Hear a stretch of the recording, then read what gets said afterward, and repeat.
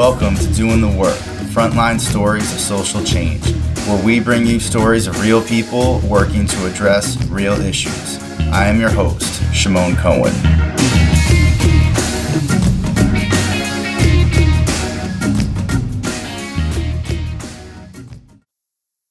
In this episode, I talk with John Paulson, who is an assistant professor of social work at the University of Southern Indiana in Evansville, Indiana. We discuss John's volunteer work, where over the last 2 years, he's been teaching weekly mindfulness meditation to inmates in the substance abuse program at the Hopkins County Jail in Madison, Kentucky. John actually drives over an hour each way to volunteer at the jail, and I think you can really tell from the interview how dedicated he is about helping people through mindfulness-based practices. We talk about some of the challenges around developing a regular mindfulness-based practice in jail. John shares how he got into mindfulness-based practices and the integration between his personal mindfulness practice and the growing body of evidence-based research on the effectiveness of mindfulness meditation as an intervention. I hope you enjoy the conversation. Hey, John, thanks so much for coming on the podcast and spending your time here with us. Could you just start off by talking about this project you're currently working on? First, let me say thanks for this opportunity. It's an honor and a privilege to be a guest on your podcast. And thanks for the important work that you're doing using technology and using this medium of a podcast to highlight our profession and to educate people. So I value sharing this profession with you. Thanks, same. I'm really excited to connect with you. Yeah. So the project that I've been involved with for about the past 2 years now is that I live in Evansville, Indiana, which is in the very southwest corner of Indiana, right where Indiana meets up with Kentucky and Illinois. And so Kentucky is right across the river from us, very close. And so in Kentucky, most of the county jails, since the county jails often serve as Department of Correction holding facilities, so they have people that are in there for local offenses, and they have people that are in there for longer periods, that they're being held in the county jail as opposed to being sent to a state prison. So they're there longer, and most of the county jails in Kentucky have in-house what are called substance abuse programs, or SAP is the initial, where participants, if they qualify, they have to have some charges related to substance use. They have to meet certain criteria for their offenses, not, falling into a criteria where they are, having problems with like violence or things like that. But if they qualify, then while they're incarcerated, is that they get to participate in this 6-month program where they're receiving some addiction treatment there in the jail. And if they successfully complete that treatment, then that reduces their sentence. And in that program, they have an established curriculum based on 12-step facilitation principles, cognitive behavior therapy, relapse prevention. And the counselors there are always trying to create some new opportunities. And that's where I got involved, because when I go down there, I'm not employed as a therapist, but I'm a volunteer. But I go down because several years ago, some of the participants wanted some additional exposure to meditation and mindfulness practices. And that's something that I've been involved with personally and professionally for a number of years. And so one of the counselors reached out to a group here in Evansville that I'm associated with. The jail I go to is about an hour away south of where I live, and asked if somebody would come down and talk. And I did, and it went great. And there was a core group of guys that wanted to work on those skills. And so I've been going down about once a week ever since to try to find a way to kind of add mindfulness-based intervention and skills into their already established substance abuse program. That's so interesting. And there's been, such a recent push around mindfulness and the effectiveness of mindfulness, and it's being incorporated in so many places. But, you've been doing this for 2 years now. What kind of, response is there from the participants in the program? And also, what kind of outcomes are you looking at here? Are you tracking outcomes and, looking at that as you do this program? So I have been very impressed with and appreciative of the response from the participants, because already, you're going into a very difficult situation because people are incarcerated, and you're really bringing in these practices that often these people have never been exposed to, they've never seen before. It seems odd because not everybody is comfortable or familiar with like meditation-based approaches. So they're wondering, is this anything that really is going to be helpful? So a lot of natural maybe hesitancy and skepticism, but the guys who come and practice consistently are just having a wonderful response. I mean, just like with most interventions, mindfulness-based practices take a while before you actually start to get more comfortable with them. You start to see the benefit. It's not a quick fix. Mm-hmm. And so that's good because a lot of the people in that program now have been doing this for months. And, usually after several months, they can start to make comments like, I'm really noticing that I'm experiencing my frustrations and thoughts when they come up, and I'm not having to react to them as quickly. That's a win. So the main outcomes that I'm seeing right now are in what the participants say. Since I'm in some ways sort of a community volunteer when I go down, mm-hmm. is that really not kind of tracking any specific outcomes, but I have been doing a beginning sort of pilot research project on this. I was able to get permission through my school.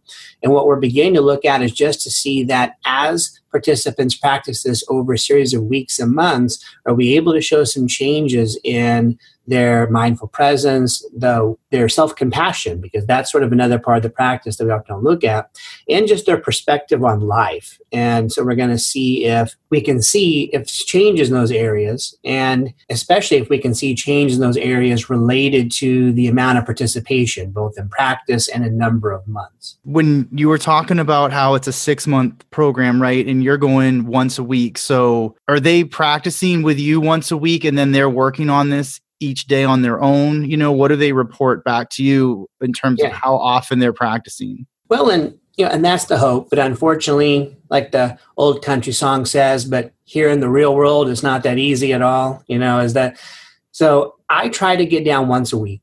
Sometimes I'm not able to because of schedule. But there's another counselor that's there. And for these 2 years, he's been sitting in, he's interested in these practices.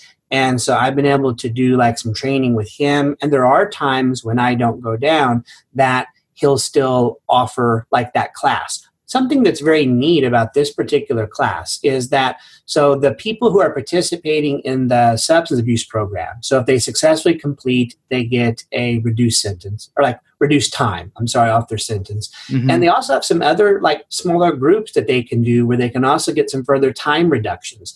There's an anger management program that if they successfully complete, they get a time reduction. There's MRT, the moral recognition therapy, that if they qualify and complete, they get some time reduced.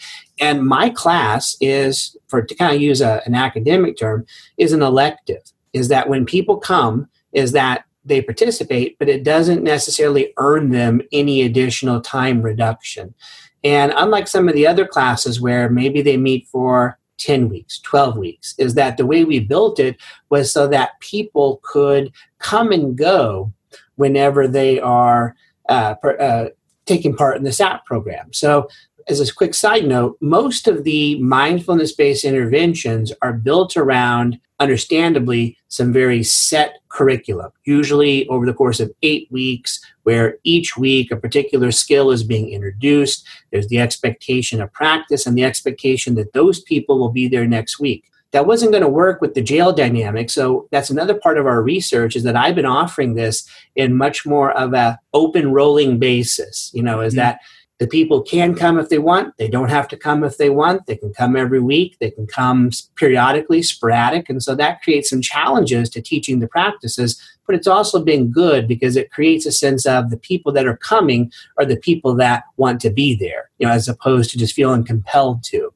And so as far as practice is that, so they're encouraged to practice during the week. Some of the guys try, and especially they say that some of the challenges they have are trying to practice back in the cell blocks where they're housed because it's very noisy and because some people can be very critical and not be very encouraging when you're sitting there trying to do this meditation practice. But yeah, I think for the most part is that the participants are trying to work on practices in between weeks, even though they're not required or assigned to. They're encouraged to, but they're not expected to.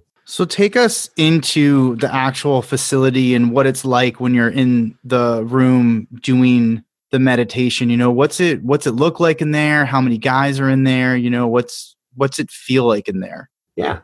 So, at this jail, the substance abuse program has about 50 participants. I mean, that's their max. And so it'll vary a little bit between maybe 40 to 50. And out of those participants in SAP, usually anywhere from about 10 to 15 will come to mindfulness, sometimes a little less than 10, sometimes a little higher than 15, but not everyone in SAP participates in the mindfulness class. But everyone in SAP lives in a therapeutic community. So all the SAP participants are actually separate from the rest of the inmates at the jail. They live together. They actually have different outfits than the other prisoners to create this sense of community. So when I go down, and then after I enter the facility, is that they have a library, which sort of serves as a classroom as well. And that's where we have the class. So there's some tables set up with chairs. And so then the participants who want to come to the mindfulness class that day, one of the counselors will go and get them from their cell block, and they'll come up, and then we usually have an arranged sort of square in that room so that everybody is sort of faced inwards instead of a traditional classroom look. And then we spend the time working on whatever mindfulness practices are the focus for that day, and then just checking in to see what's their experience like with the practices and do they have any questions. And about how long is the actual practice time? Well, the class, we usually go from about an hour to an hour and a half, just depending upon the day, how many people are there. And so out of that hour to an hour and a half, probably about anywhere from 15 to 30 minutes of it is spent in specific practices, because we'll usually do a practice at the beginning of the class.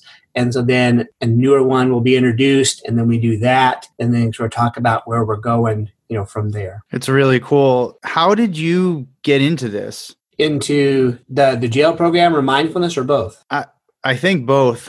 Okay. I'm interested in both, and I'm thinking about people who are listening that are maybe already interested in mindfulness and they're wondering how they can help other people with it, or people who are, wanting to learn more about how to get into it themselves. Yeah. So personally, I got into these practices before I did professionally. Is that I started studying about Asian philosophy when I was in high school, and I started in a particular martial arts class. So that martial art class emphasized a less competition-based approach to training, more of what sometimes is called a traditional approach to training, which included an exposure to Asian philosophy of Taoism and Zen. And so I got interested there. That led me to another martial arts system that had a historical connection to a very particular branch of Japanese Buddhism. And so I started studying in that. And then over the years, personally, that's been one of my areas of focus. Is that so the way that the counselor at the jail found me is that I'm associated with a Buddhist group here in Evansville that's called Mindful Heart Buddha Sangha, and I help lead there. And in addition to that, I have a connection to a Zen Buddhist lineage called the Five Mountain Zen Order. And through that group is that I have an ordination as a priest and an apprentice teacher. So I have that part of my personal life where the practices come in. But the nice thing is that within our profession here over these past 20 years is that these mindfulness-based interventions have now been systematized, they have been researched, and we have a contemporary scientific secular rationale for their use. So regardless of where they came from, even if it comes from the Buddhist heritage, is that we don't have to actually go to that. We can go to the techniques. And so that interests me because as I was working with people in therapy, when I started to see mindfulness become more popular, is that I thought, great, this is wonderful. Early on, before mindfulness was really established, is that I was very hesitant to bring that into therapy. And I didn't because of our social work ethics of not wanting to impose our preferences or our practices onto people. And so I was always extra conscious about that. Now I realize I was almost too cautious about it because now it's here in full force, and it's nice to see the two worlds come together. So as a quick example, my Zen teacher is also a clinical psychologist who writes and teaches on how to integrate mindfulness and therapy. So it's very interesting that we can have this very traditional discussion about where these practices come from the Buddhist and Zen heritage, but then we can also talk about how they're adapted and presented to a contemporary, therapeutic arrangement. So that's how I got into it personally, was just through my martial arts training, my interest in life, and then professionally, since I already had that, I started to become very interested once this was becoming more accepted and more popular in our work. Right. And now there's an actual evidence base for that, which I'm sure makes you feel a lot better about incorporating it into the work you're doing. It does. And I think as a field, and so this has been a focus of some of my recent work and others, there's a lot of people who have already written on this and done a great job. But I think now that it's been introduced and it's seen as, okay, acceptable. And then now not only acceptable, but there's an evidence base. The next thing for our profession of social work and clinical social work to focus on is how do we try to ensure competency using these approaches, and how do we develop that? Because with such an interest, there's lots of people that very quickly want to use these approaches, and there's a lot of great books and recordings, and so that's a wonderful thing. But sometimes I think that therapists might rush to use these approaches too quickly without having a deeper understanding of what exactly are these skills and what are they targeting, and how do I try to work with them from a very first-hand account. So one of the biggest parts about developing competency is, as clinicians, is that we need to have our own established practice if we're going to be using it with individuals in therapy. So I think that definitely in our field is progressing to the point of now is not only accepted, but we have a good support for it as far as the evidence. And now we have to try to make sure that we're continuing to do it well and that we're not rushing to do it too much too quick. And is that something that you're, kind of working on also, is working on what might be considered competent? Yeah. And continuing to try to promote that, through continuing education, through classes, and, just trying to make sure that, just like with any approach, because it's not just mindfulness, we want to make sure that we're good stewards of the techniques that we're trying to use with individuals, so that we're not using them in a haphazard or piecemeal way, so that there's a rationale, so that there's a consistency that connects to the individual's needs and preferences. Going back to the participants in the jail program, what are, do you know what are the primary substances that they're in there? Do they talk about why they're in that program, what led them to that program? Yeah, it's a great question. And actually, just I think like any program, it's pretty much everything and anything. So a lot of people where it's been alcohol, for other people, it's been marijuana-based offenses or opioids. Methamphetamine is still very prevalent in our area. So that's another common one.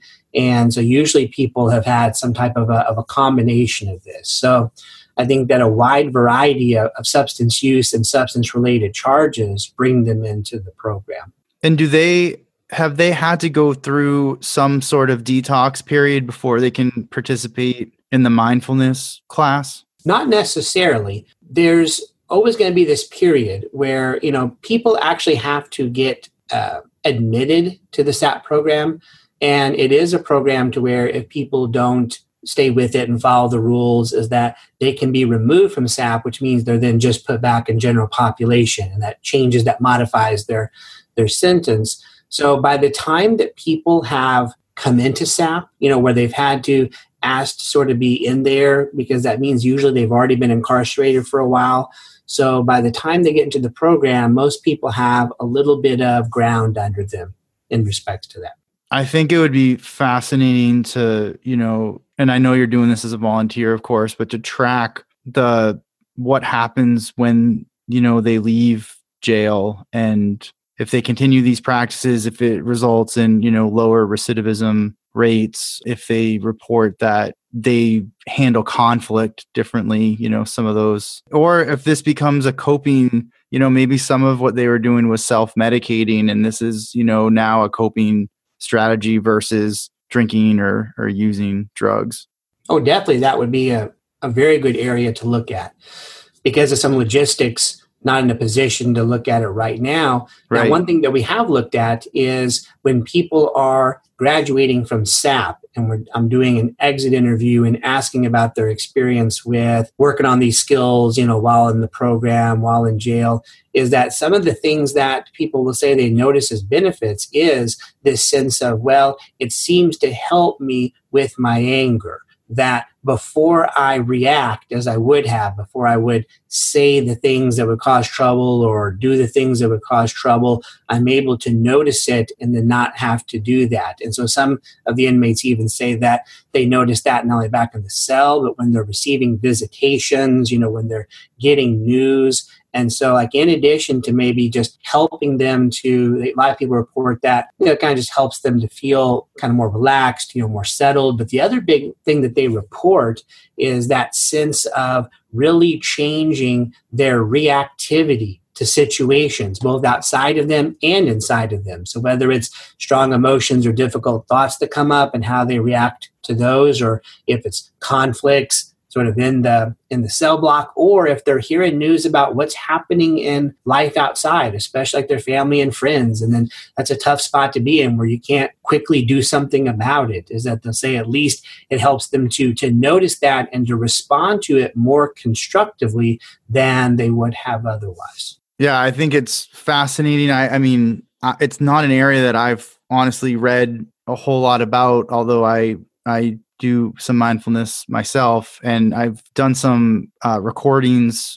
I've played some recordings. The UCLA has a website with some free recordings. So I've actually played that sometimes at the start of class to kind of help students just focus, before class. I'm thinking about the population you're talking about, and it seems that it could actually, maybe there's research being done on this and I have no idea, but it could actually help them with the effectiveness of some of the other interventions. Like maybe it's easier to participate in CBT when you're able to observe thoughts better, and because you've learned it through the mindfulness practice. Oh, I agree. I think that, and that's one of those things where the mindfulness practices complement other interventions. So it's not meant to be something that is standalone. It's another tool in the toolbox, so to speak. And that's one of the challenges, going back to the interesting to see if they continue to do it once they get out. And I mean, in addition to just not having contact with them once they leave, another difficult spot that I try to navigate around is that, so for an example, in dealing with substance use, is that when they leave, they're going to be easily connected to recovery meetings. And unfortunately, with the mindfulness-based practices, at least what I have found, is that, there's some good books, good recordings, good resources, but when people ask about groups, there's very few, especially in our area. And the ones that they could find approach these practices from a Buddhist standpoint. So some people are okay with that, some people not. So I think that's one of the challenges to helping people to find a sense of continued practice even once they leave a program.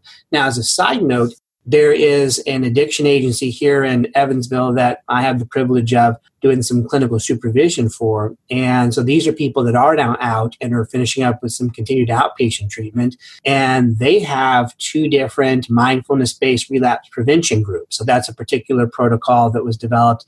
And so that is one of the options in addition to other programming. So I think as a provider community, if these are going to be skills that we're going to continue to introduce, we're going to have to think a little bit further down the road to say, how can we help people to have some ongoing supports for this practice, and to have that from more of a self-help or a therapeutic standpoint than making people feel that they have to go and pursue a spiritual or wisdom tradition that maybe they're not familiar with or comfortable with. Yeah, that's really interesting. I think it would fit. I would think it fits well with 12-step if they're attending 12-step, because there's a whole meditative part of the 12 steps. And there's a lot of 12-step groups have meditation meetings. They do. And we have one here in Evansville. It's called a Step 11 group, because Step 11 refers to encouraging prayer and meditation. And so that meets. And there's also a modified 12-step group that meets in the area that includes 12-step principles and yoga practices. So we have two groups that are starting to go that way. But I think that's going to be a key because, when I go down to the jail, I'm an interesting volunteer because even though I'm a volunteer, I'm a clinical social worker by training and a clinical addiction counselor by training. So even though I'm not doing therapy, I can see what they're doing and I know that therapeutic lens. But also, even though I'm a Buddhist teacher, is that when I go down, I'm not going in there in any type of a ministerial role. And so like if some of the guys have questions about aspects of Buddhism, then I answer them and I do my best. But when I'm doing the class, I really have focused on it more from a sense of that these are more kind of psychological coping skills based, as opposed to religious or spiritual practice. There's a wonderful organization called the Prison Mindfulness Institute. And that's a suggestion that they've made is that there's usually one of two ways that these practices find themselves in coming into facilities, usually either from a religious context or usually more from a psychological, self-help, self-improvement context. And that's the approach that we've taken here at the jail, is that it's kind of combined with the addiction treatment as opposed to coming from a religious stance. How did that come about? Was that just a decision that was made, or what led to I guess to that decision? One of the factors that affected that decision was just trying to be cognizant of and sensitive to the surrounding community. So, I would have to say this never came up in any type of conversation about starting the class. But the counselors and I were still very conscious is that we live in an area that is not always accepting and supportive of these type of practices. And so the thought of coming at it from more of a religious or Buddhist view is that there was a thought of, well, that might create some resistance, maybe even at the level of administration to sort of be hesitant to add that. So since there was already an established substance abuse program where they're doing treatment, and since I have that background where I can understand the clinical work and I understand how these practices are used in a clinical context where they're being presented from a non-Buddhist perspective, we decided that this just really fits along with the treatment that they're doing, because what they have to do needs to be evidence-based as well. And I was able to show the evidence supporting mindfulness-based relapse prevention, some of the adaptations of acceptance and commitment therapy that are used to target substance use, so that way it helped, I think, to add some comfort and confidence to adding this class so that it didn't seem like it was something that was so different from what they were already doing. It's just another aspect of the treatment. Yeah, that makes a lot of sense. You're busy, obviously, with your regular job and all the other things you're doing. What keeps you driving? I think you said it's an hour for you to get there. So then it's an hour for you to get back, obviously. And what keeps you doing this? You've been doing this for once a week for 2 years. What keeps you going with this volunteer project? Because it's important and they're important. It really is very fulfilling and encouraging when I go and I get this positive reception, that the people that are coming to participate. Now, I'm under no illusion that maybe they're going to continue to do this for a long time, or, that they're extremely committed to this practice. But most of the people that are there are, and they really appreciate the opportunity to pursue activities that could help them in their sobriety and in their life. So I think that, here for the past year and a half, we've been trying to do this pilot study. We're just now trying to look at some of the data on that and see, what that shows. But I think in general is that it's just a wonderful opportunity to be able to present some skills that I have a close connection to and that I feel very confident in, personally and professionally, to people that are trying to find new resources to help them change their life.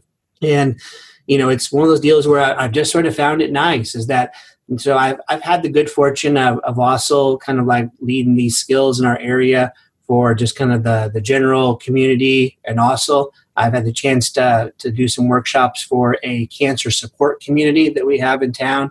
And so it's interesting that on one day in the morning, I was at the jail working with the participants in the program, and at night facilitating the same practices with individuals that are navigating cancer. And so it's just amazing that there's this wide applicability. And what you see is in all the settings, including the jail, is, people that they're looking for opportunity. They're looking for opportunity to feel respected. And so I think that's one thing that I still sort of enjoy going in. And it's a unique thing since I don't have to be a counselor or a CO, is that I'm somebody that gets to show up and says, I really appreciate you being here, choosing to come out and practice this.